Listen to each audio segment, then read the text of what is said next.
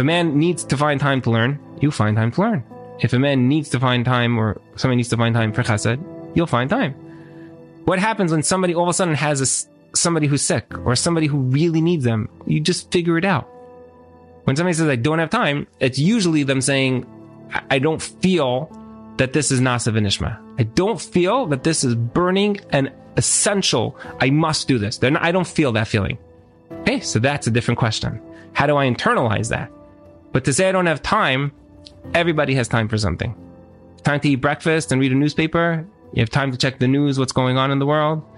You know who the Speaker of the House is. You know how many times it took. If you know that information, you have time to daven. How is it possible you know the politics of what's going on, things that will never ever affect you, you know what I'm saying? But at the same time, you don't have time to talk to your Creator. How does that make any sense? Doesn't make any sense. Because we find time for things, but we don't find time for things that are really, really important.